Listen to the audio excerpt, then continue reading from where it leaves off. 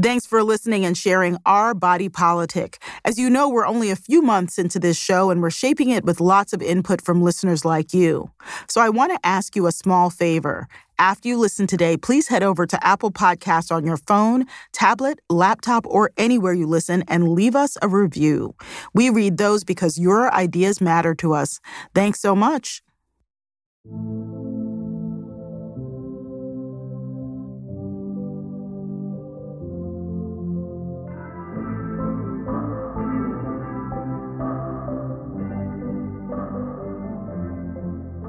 This is Our Body Politic. I'm the creator and host, Farai Chideya.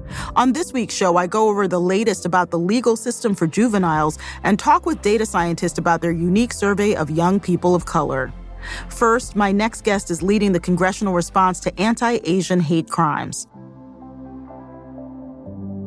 Senator Mazie Hirono serves the state of Hawaii. Her family immigrated to the Aloha State from Japan when she was a little girl.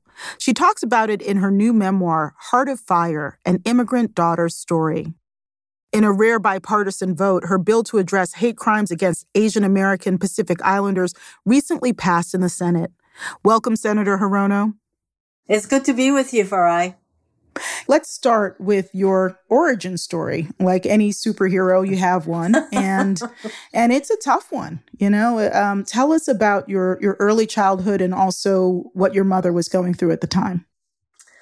I was born in a prefecture in Japan, and at the age of 3, I went to live with my grandparents, my maternal grandparents, because I had an injury, and my mother wanted me to get the care necessary, and that would be through where my grandparents lived, not where my own mother lived.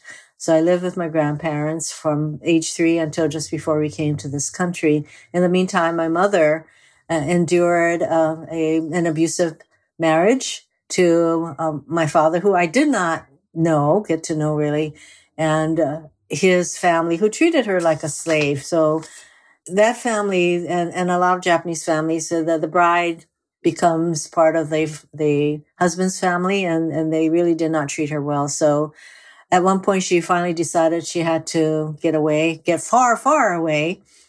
And she brought me and my older brother to Hawaii. We had very little. In fact, we had nothing. We had one suitcase.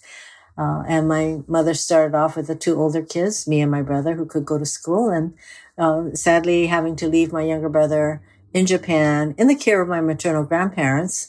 But he was 3 years old and too young to go to school, and there'd be nobody in this country to take care of him while mom worked. So very, very humble beginnings. You are the only immigrant in the U.S. Senate. And in your book, you say, you're right, it pains me that our nation's immigration policy still does not reflect an adequate understanding of this trauma and the importance of families remaining together. How do you draw the line between your own experience and the heightened sense of migration, border, and family separation over the past few years? As I mentioned, my mother had to leave my younger brother behind. That trauma of being separated from his mother stayed with him for the rest of his life. Of course, we did not know that it would be a trauma for him that would impact his learning, his socialization, all of that. We did not know. So, of course, when the president, the former guy, instituted his separation policy and literally wrenching thousands and thousands of children from the arms of the mothers and fathers, it brought it home to me that the harm that was being caused by our nation's policy, and that it would be devastating to these children for a long, long time. And so when you think about the Trump years, in some ways, they seem to have empowered you, or that they were a precursor to you stepping into your power. How do you process that? Well, I've always been a very determined person. I do come from a culture, both in Hawaii as well as my own Japanese background, where being vocal, aggressive, confrontational are not traits that are rewarded. And so although I was very determined, I just got things done in the political arena using other strategies. And it was the Trump presidency, though, and the big bully that he was, because I have a thing about bullies. We must stand up to bullies. And here I was confronted with the biggest bully of them all. And I decided to become much more vocal. The more I spoke out in a very plain way, the more I realized that it was important for us to be speaking out against all of these harmful policies and the divisiveness that he represented to our country. Yeah, and I just want to do a sort of correction on myself. You weren't stepping into your power. You already had plenty of power. You were stepping into your voice. And does that feel comfortable now that Yes. you've been doing it for a while? Uh-huh. Yeah. Much more so. I express it as I am my more complete self now that I also use my vocal powers, not just my heart and my brain. I want to transition to some questions about Asian American Pacific Islanders and power and peril in this moment. There's a lot of both. And our colleagues over at the 19th recently shared some survey data from the Pew Research Center, finding out last month in April that more than 80% of Asian Americans say violence against them is increasing. Half at some point that they have feared for their physical safety since the pandemic started. So what would you say to other Asian Americans right now who are facing I was just talking to a friend of mine who was like, yeah, I'm vaccinated, but I don't really feel like leaving the house. I don't feel safe. We know that there's been a significant rise in hate crimes against Asian Americans. These are totally unprovoked. I don't know of a single Asian person who feels like that we can just walk around as though nothing might happen. I certainly don't walk around with my earbuds on, listening to audio tapes. I have to be aware of my surroundings. We've all seen the horrific videos. And so we need to, condemn this kind of discriminatory actions against our community. And it's sadly not new to our community, just as there is systemic racism against our Black community and systemic racism against minorities of all stripes in our country. And the more we face up to that fact, the more we can address it, deal with it, prevent it. And tell us about the bill that you have been working on with Representative Grace Meng. We introduced the COVID-19 hate crimes bill, she in the House, me in the Senate.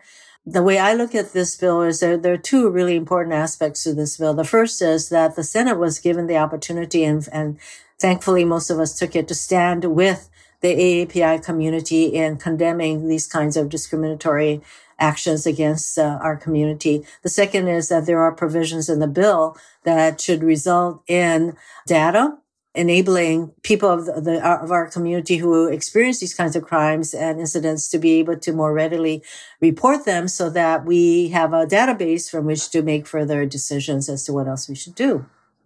But, passing this bill is not going to change people's hearts and minds.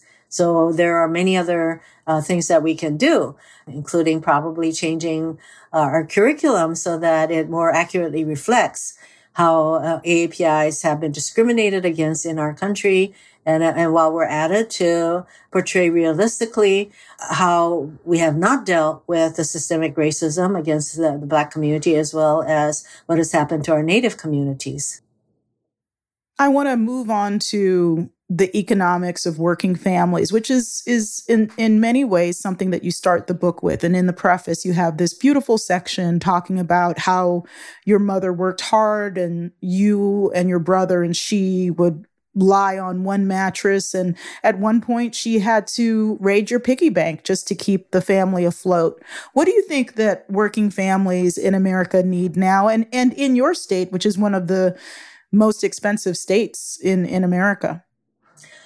We all know that, at least most of us recognize that there's a huge economic divide that is ever growing in our country between those who are very wealthy and those who are not. The American Family Plan that will provide childcare and family leave, those are all important parts of enabling our working families and individuals to have the kind of opportunities that they ought to have in our country. clearly the richest corporations and individuals should be paying their fair share of taxes. Do you think that the plans that President Joe Biden and the Democrats have to change the tax code will, in fact, proceed in this very stratified political environment? Well, we may have to do it without any Republican votes because Mitch McConnell has made it clear that he has little to no intention supporting that method of paying for the programs that Joe Biden wants to put forward. So while the Democrats set the agenda, the Senate is divided 50-50. We need every vote in order to get things passed. And when we need 60 votes, we obviously need Republican votes. When you have the Republican leader saying that he is not going to do anything or anything much to help Joe Biden reach his goals, you create a situation where compromise will be very hard, where bipartisan efforts will be very hard. If Mitch McConnell tomorrow said, I will work with the Democrats to get things done for the people of our country, things will happen. Because I think the majority of his caucus wants to help their own constituents. One hopes that will be a motivator. And there will always be those who will hold out. You know, there will be the Ted Cruz's, the Josh Hawleys, and some of the others. But if Mitch McConnell were to say, I'm going to work with the Democrats, it will happen. But he won't say that. He hasn't said it, and quite to the contrary. And that's why, although the Democrats, we all want to achieve big things in a bipartisan way, but that doesn't mean that we haven't learned something from 4 years of nothing much happening for the people of our country through Mitch McConnell's leadership. Having learned from that, if we want to get things done, we are going to have to look at other processes such as reconciliation. And I do believe that we need to do filibuster reform so that these big bills do not require 60 votes to go anywhere. Senator, thank you so much for spending some time with us. Thank you, Farai. Aloha. Everyone take care. That was Senator Mazie Hirono of Hawaii. Her book, Heart of Fire, is out now.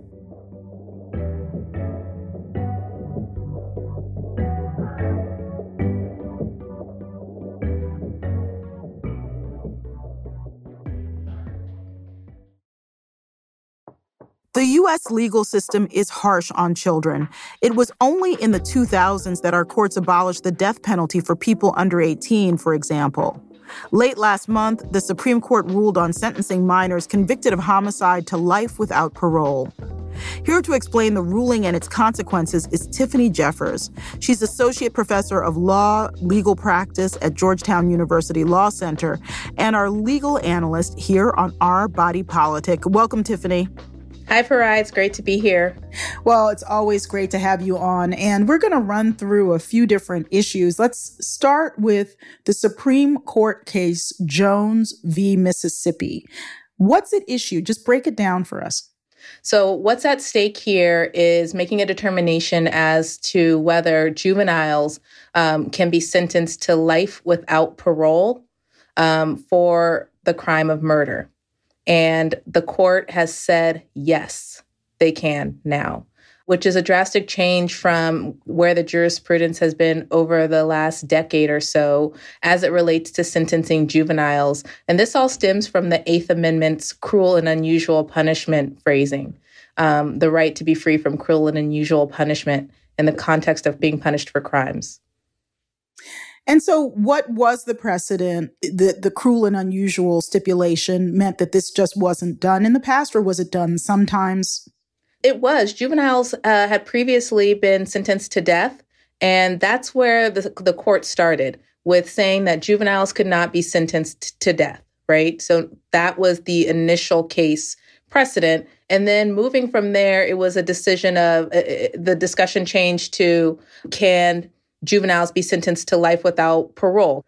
And the issue here is whether they can be sentenced to life without parole without a specific finding that their actions are incorrigible, meaning that they are so reprehensible, this particular crime shows that they cannot be rehabilitated.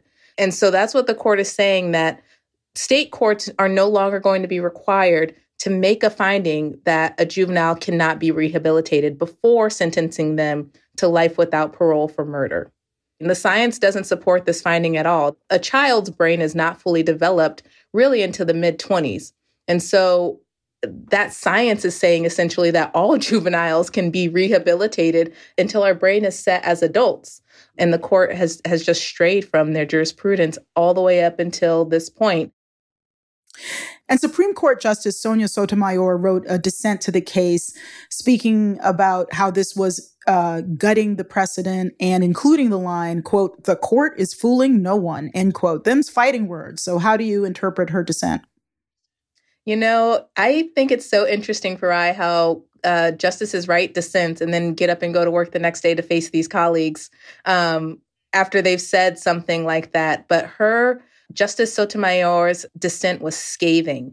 Not only did she say that these justices, the majority justices, are not fooling anyone, she used Justice Kavanaugh's own written words against him in the dissent to show how he has supported not upending precedent without really big support in his own written opinion. She cited his own words to him. And Justice Sotomayor in her dissent talks about how it's not just an upending of precedent, but it also does nothing to help states have some type of guidance as to how they should proceed in sentencing juveniles to violent crime, convicted of violent crimes, but also doesn't protect juveniles in any way. And so what does this say about the bigger picture, the direction that our criminal justice system is going, either on the Supreme Court level or on broader levels? What I found interesting, Farai, in this opinion, specifically Kavanaugh's use of procedure, it's not that he wrote as if he cared deeply about the system and its impact substantively on juveniles, but for this procedural nuance. And so what I see is the courts using technicalities and rules to upend protections for people convicted of crimes, both in sentencing and prior to sentencing in the conviction process itself. And it's a scary thing when when a technicality is what the conservative court will rely on to really dissolve rights that we all have under the Constitution.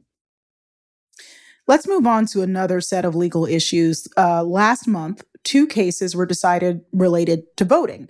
In one, a man named Bruce Bartman from Pennsylvania, who's white, illegally voted for President Trump in 2020 on behalf of his dead mother. He got 5 years probation. In another case, a Black woman from Texas named Crystal Mason cast a provisional ballot, which wasn't even counted, in 2016 that was illegal because of her criminal record. And she was on supervised release after serving 5 years for tax fraud. She's facing 5 years in prison. What is your biggest takeaway from the difference in sentencing and how it reflects on the differences between states and the differences between enforcement by race, gender, et cetera? I think it's hard to separate the racial history of the makeup and foundation of this country from the laws that are implemented against its citizens. So here we see a white man receiving mercy and a Black woman having essentially the possibility of the book being thrown at her, all under the guise, again, of a technicality of procedure. So the differences are that technically this Black woman had been on parole after serving time for tax evasion. So on the surface of it, it looks as if, well, she was on parole. That was her chance. But when you look at it, when you take out the layers, if you look below the surface, the alleged crime is minuscule compared to the crime of the white man actually casting a ballot in his deceased mother's name. Like the intent levels are completely different. And so that does speak to the disparity in sentencing, not just based on race, but as you said, Farai, based in jurisdiction. There's no consistency among the states. And that's, again, I think we've had this conversation before talking about the 10th Amendment and how states have these rights to really govern their citizens and enact their own state and local laws. But what does that mean for citizens of the United States collectively? It means that there's no parity among states when these types of similar instances are happening.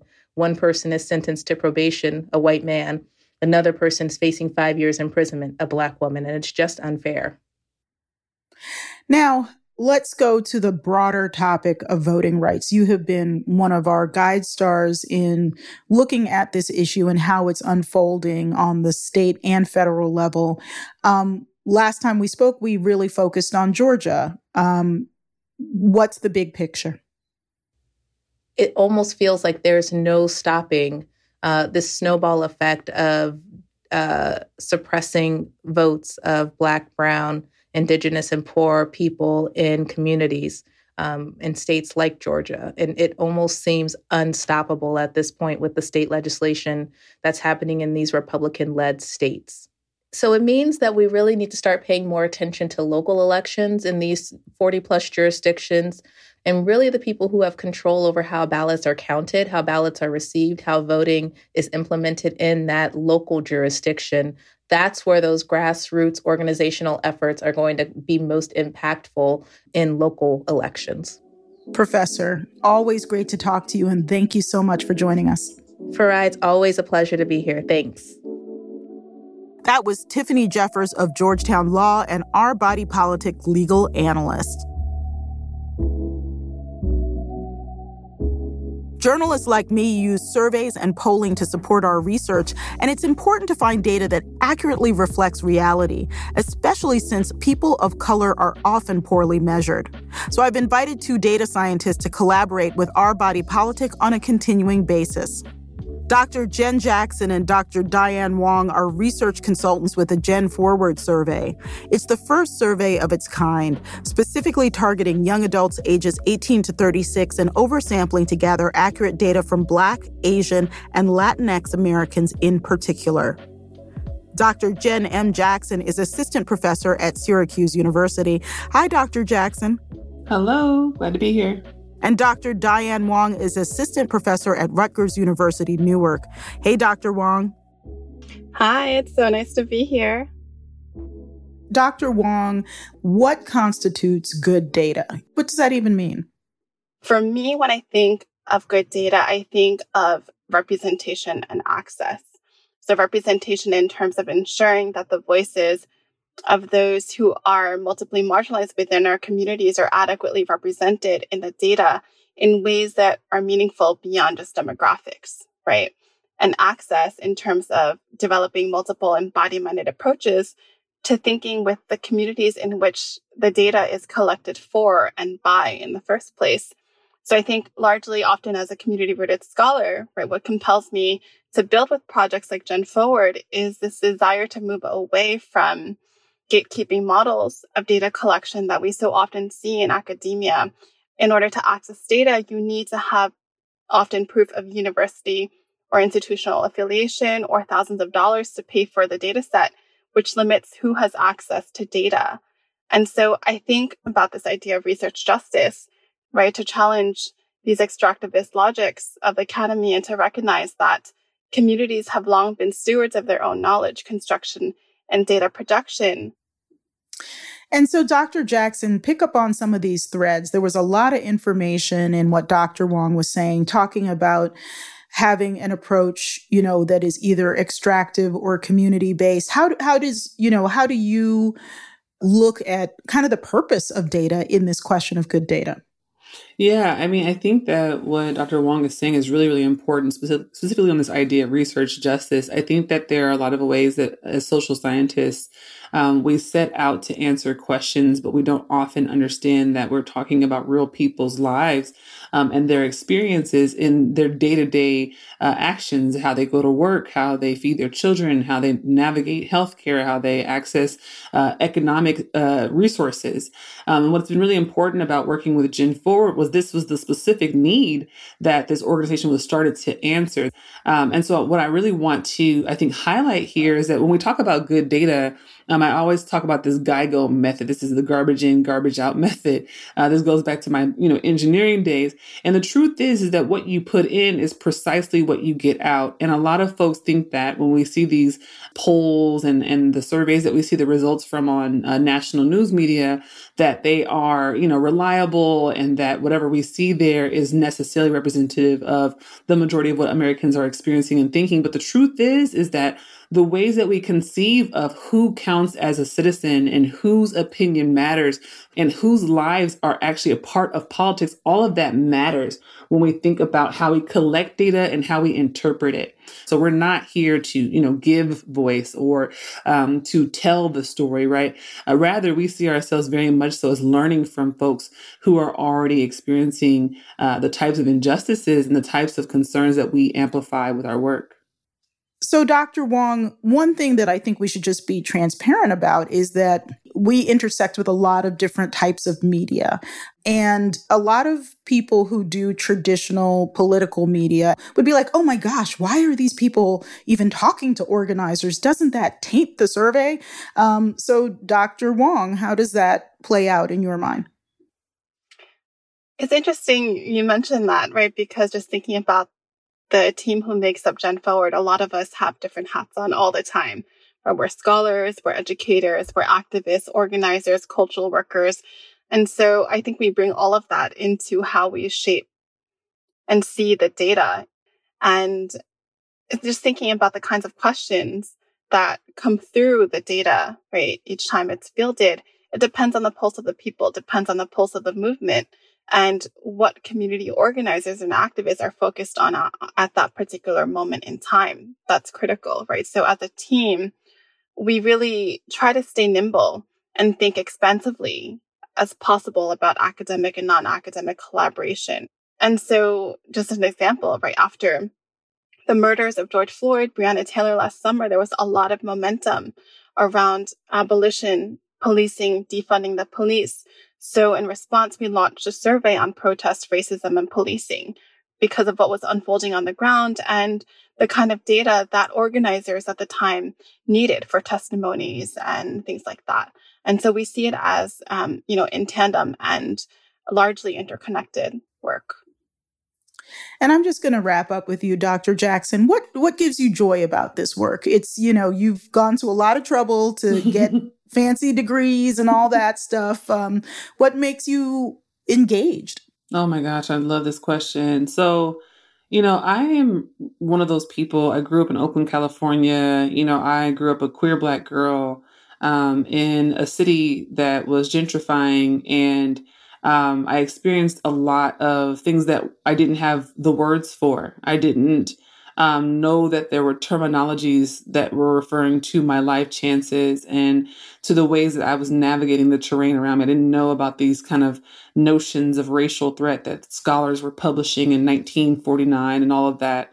And so for me, what I really enjoy about the work and about being in community with the folks that I work with at Gen Forward is that it's really gratifying to be able to see parts of my life that have shaped who I am as a person and as a scholar and a researcher reflected in such a meaningful way, and able to kind of use this platform and this work as a resource for communities that also are birthing young Black queer folks, young Black queer girls, folks at multiple margins of identity.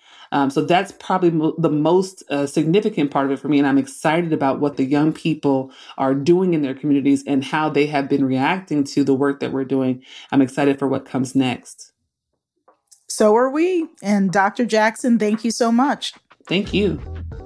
And thank you so much, Dr. Wong. Thank you. That was Dr. Jen Jackson of Syracuse University and Dr. Diane Wong of Rutgers University, research consultants for the Gen Forward survey.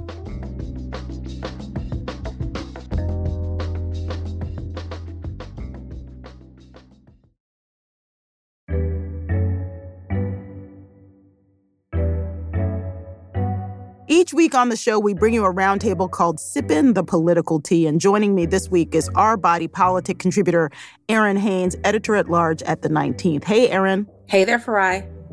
And Karen Attiah, global opinions editor at The Washington Post. Welcome back to Our Body Politic, Karen. Thanks so much, Farai. All right, Erin, it is yet another week in politics. What are we talking about today? So it is. And, since we have a global editor with us today, Farai, I thought we would start with the global perception of the United States. So earlier this month, A poll was conducted by the Alliance for Democracy Foundation and found that the U.S. is seen as a bigger threat to democracy than Russia or China. There were 50,000 respondents in 53 countries. Nearly half of the respondents said that they are concerned that the U.S. threatens democracy in their country. And compare that to fear of Chinese influence, which was at 38%, and fear of Russian influence at its lowest at 28%. Karen, I want to come to you and ask, why do you think that this is happening now? And what does this say about our own assumption that the U.S. is a worldwide defender of democracy?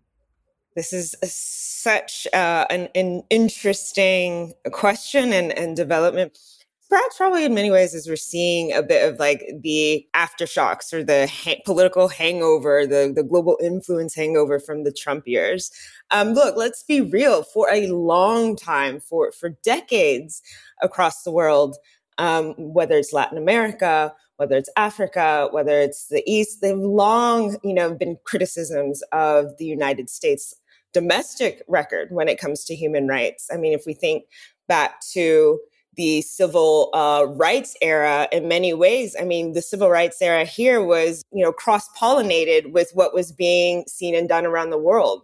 Martin Luther King was criticizing the U.S.'s actions in Vietnam, for instance, same with Muhammad Ali. So it's not new that the U.S.'s sort of self-assumed position as the quote-unquote leader of the world has been challenged. I think what is perhaps new now is in the last, let's say, maybe perhaps 5 years, both with like the advent of social media, with global media networks, and frankly, with witnessing the pandemic and the insurrection on January 6th at the Capitol building.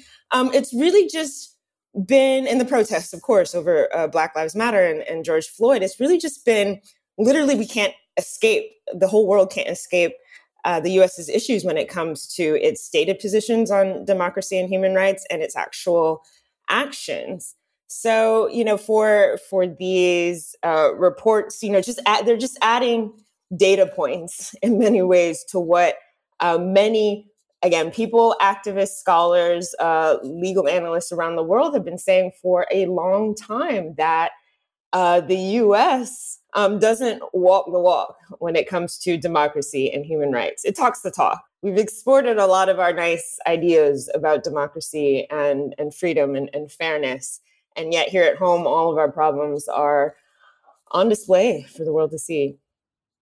So, Farai, we saw a major threat to our democracy when former President Trump called for foreign interference in the elections that he ran in. What do you make of the 100 Republicans who are now threatening to form a third party if the GOP doesn't loosen the grip of the former president? It's really fascinating. I mean, I can't help but think about some of the reporting I did during the 2016 cycle when Jeb Bush made this very minor dog whistle about, Republicans not just offering Black voters free stuff. And I went into the history of free stuff as a dog whistle. But it's so mild compared to kind of what we got. And I can't help but think where I'm going with this. If as many centrist Republicans had stood up during the early days of the 2016 dog whistle cycle and before candidate Donald Trump had gathered momentum, would there have been a different outcome? So, I think it's a very complicated thing because right now the power center is still with Trumpists, as evidenced by the leadership ouster of Liz Cheney. So I will be very interested to see whether this has a long-range effect, but it's certainly making a statement that centrist Republicans are not happy with the direction of the party. Let me jump in here. It is so interesting, this notion of Republicans and Trump asking for foreign help to help them with their elections. It's frequently a talking point of conservatives for a long time that an argument for why the U.S. doesn't need the UN and we don't need foreign interference. We can do things, on our own. I remember maybe a few months ago, I had a somewhat sarcastic tweet about our issues with democracy, and we have a political party that's calling for basically, overturning our democracy. And it's like, it should be, this is where we would have, a UN sanctioned intervention. And I got so much heat from the sort of conservative side. So again, it's just this sort of it's interesting when they call for help, right? When all of a sudden they need foreign assistance. But again, it speaks to the hypocrisy and the kind of a lack of a cohesive political ideology on their side. I mean, Karen, look, you're making such great points. I want to stay with you here for a second to just ask kind of what are you hearing from your contacts around the world around former President Trump's continued role in domestic politics? I mean, this isn't something that we traditionally see from, the former president, right? Are there parallels to be drawn with other leaders in countries who kind of continue to play outsized roles in their parties after they are voted out of office? I mean, he seems to still have power, even though he is not in power anymore. It's so interesting you asked that. So my family is from Ghana, actually, and I think a lot about now the late former president Jerry John Rawlings in Ghana, who actually was a military leader and formed one of the Democratic parties, but also had very violent authoritarian tendencies, depending on who you ask. And even after he left power, and I lived in Ghana for some time, any comments he made about anything would still get outsized play in the newspapers. He was, again, out of politics, but still no politician in his party in the NDC seemed to be able to escape his shadow. But I kept thinking about our example with Trump and how I think a lot of people around the world are looking at us and they're like, yeah, been there, done that. America, welcome to the club. And it's just a reminder that our system, perhaps, again, is not designed to withstand the shocks of personality politics. The danger with Trump is that we do have this blueprint, an effective blueprint for how personality politics can really upend the systems and institutions that we've built. Okay, so let's keep going with the intersection of international and national political issues. Last month, human rights experts from 11 countries released a report saying U.S. police killings of Black Americans amounts to crimes against humanity. There were 12 experts from countries all over the world who determined this, okay? A 188-page report says the U.S. is violating international law, pointing to what they call police murders, as well as severe deprivation of physical liberty, torture, persecution, and other inhuman acts. Farai, how do you feel about these reports and the difference that they either can or can't make on the ground now? It's interesting. So I, have done a lot of different roles in journalism that have allowed me to see essentially what is the impact of different types of stories. And you look at something like the 1619 Project. We just had Nicole Hannah-Jones on last week, and that has had a huge impact on the field of journalism and how we're looking at Black history and American history, and that's what we talked about on the show. But there's so many stories that are great journalism, and unfortunately sometimes ones that are bad journalism that have lots of ripple effects that we don't know directly about. And so, like journalism, reports like this are only as good as the long tail. Will people pay attention? Does it make sense to Americans who are not always super global-minded, just being real, to pay attention to what international experts say? I'm not sure how much people will pay attention, just based on some of our cultural biases. Karen, I want to ask you what you make of this report, and if you see a scenario where this kind of outside pressure can make an impact on domestic policy. I think that's your second question is the real key question. Again, it just adds to what so many have been saying for such a long time, that police brutality is an international human rights issue, and that the U.S., again, for its efforts to try to be seen as a global leader has not only sort of fallen far short, but almost sort of feels that it can act with impunity when it comes to particularly the killings of Black people. Whether or not this is something that will have a ripple effect in domestic politics, look, we're a hegemon. There's a reason why being in power is nice, in that it is very difficult to hold the U.S. Very accountable in many of these ways. But that being said, it does give credence and credibility to what we have been saying for a long time. Yeah, you're exactly right. Historically, we know the rest of the world has kind of looked at the impact of racism, particularly against African Americans, and called out our country's hypocrisy, right? In terms of how our actions don't always square with our ideals around freedom and liberty and justice for all.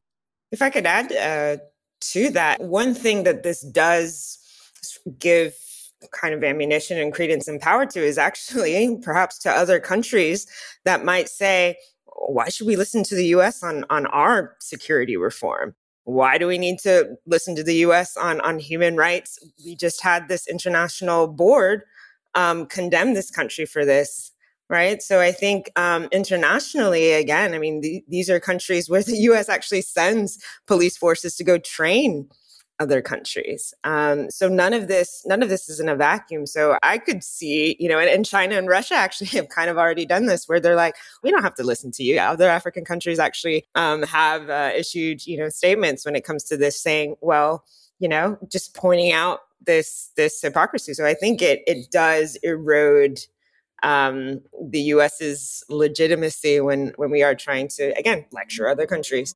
Yeah. Yeah, I think that's definitely something we saw, during Jim Crow and is happening, could be happening again in this era. So a major headline right now in international news is, of course, the escalating violence between Israel and Palestine and East Jerusalem, some of the worst violence that we've seen in years. And Karen, there's a history of solidarity between movements like Black Lives Matter and Palestinians. How are people of color in the U.S. weighing in right now on that violence in Israel? I think back to Ferguson, and when protesters in Ferguson against police brutality were being tear gassed. And I distinctly remember Palestinians on social media offering advice on what to do with tear gas. Use milk, don't use water. Offering tactics for resisting oppression. And there has been a long history of Black scholars and academics speaking out about Palestine and seeing these struggles linked in terms of really what it comes down to, which is resisting imperialism, the tenets of colonization and capitalism, supported by the West. Again, it speaks to, is this going to lead to a change in U.S. stances towards the Israel-Palestine conflict? Yeah.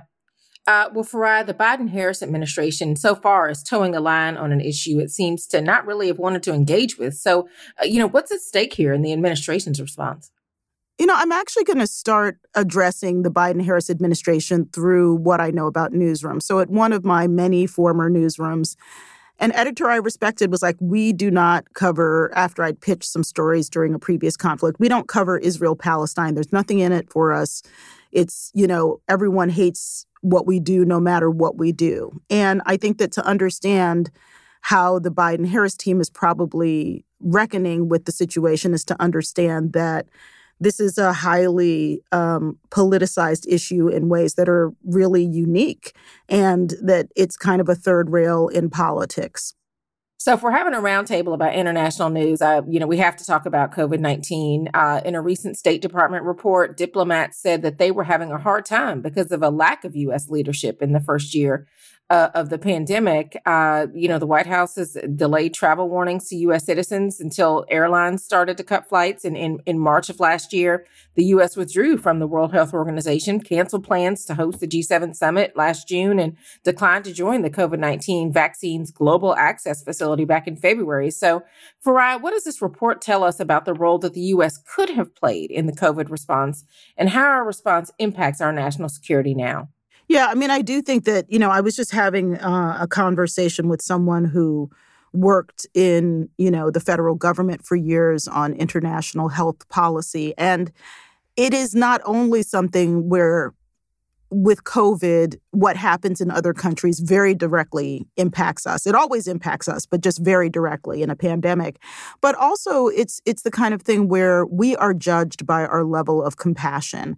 And that's why it affects, national security. There will be many, right now there's essentially a global resource race on where superpowers are going and cutting deals with nations in Africa, Asia, et cetera, to try to stake out territory, physical, but also I think mainly around natural resources. And this both affects the supply chain of, every type of resource, the COVID response, but it also affects how we're seen in the world. Yeah. And Karen, I want to get you in here on just that worldwide COVID vaccination. Back in February, you wrote, wealthy nations gobble up more than their fair share of available vaccine doses, saying high-income countries, which represent only 16% of the world's population, have taken 60% of available doses. The Biden-Harris administration has pledged to rejoin the World Health Organization and roll back a lot of these Trump-era America First policies. So, as far as COVID is concerned, is this administration meeting your expectations?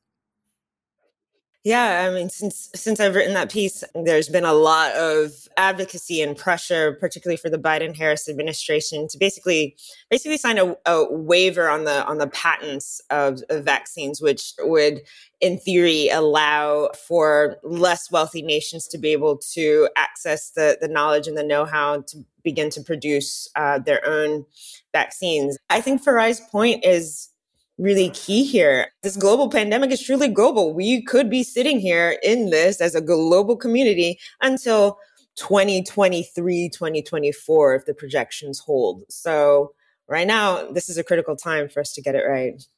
Yeah. And as we talk about, how this country restores its standing in the world, vaccine diplomacy, and how we are part of, a major partner in that solution is definitely going to be something to keep an eye on. So we're going to have to leave it there for now. Unfortunately, we have run out of time, but it was really nice talking with you this week, Karen. Thanks, Erin and Farai, for having me. This was fun. Always nice chatting with you again, Farai. It's always great to talk to you, Erin.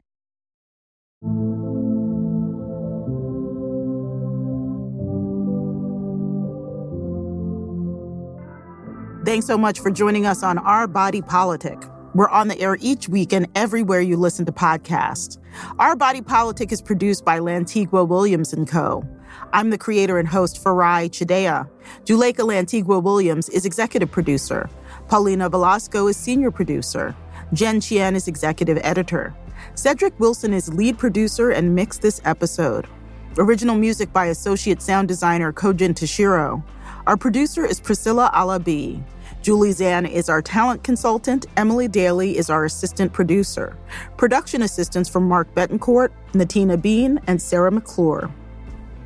This program is produced with support from Craig Newmark Philanthropies, the Charles and Lynn Schusterman Family Philanthropies, Meadow Fund, the Heising Simons Foundation, the Compton Foundation, the Harnish Foundation, the Be Me Community, and from generous contributions from listeners like you.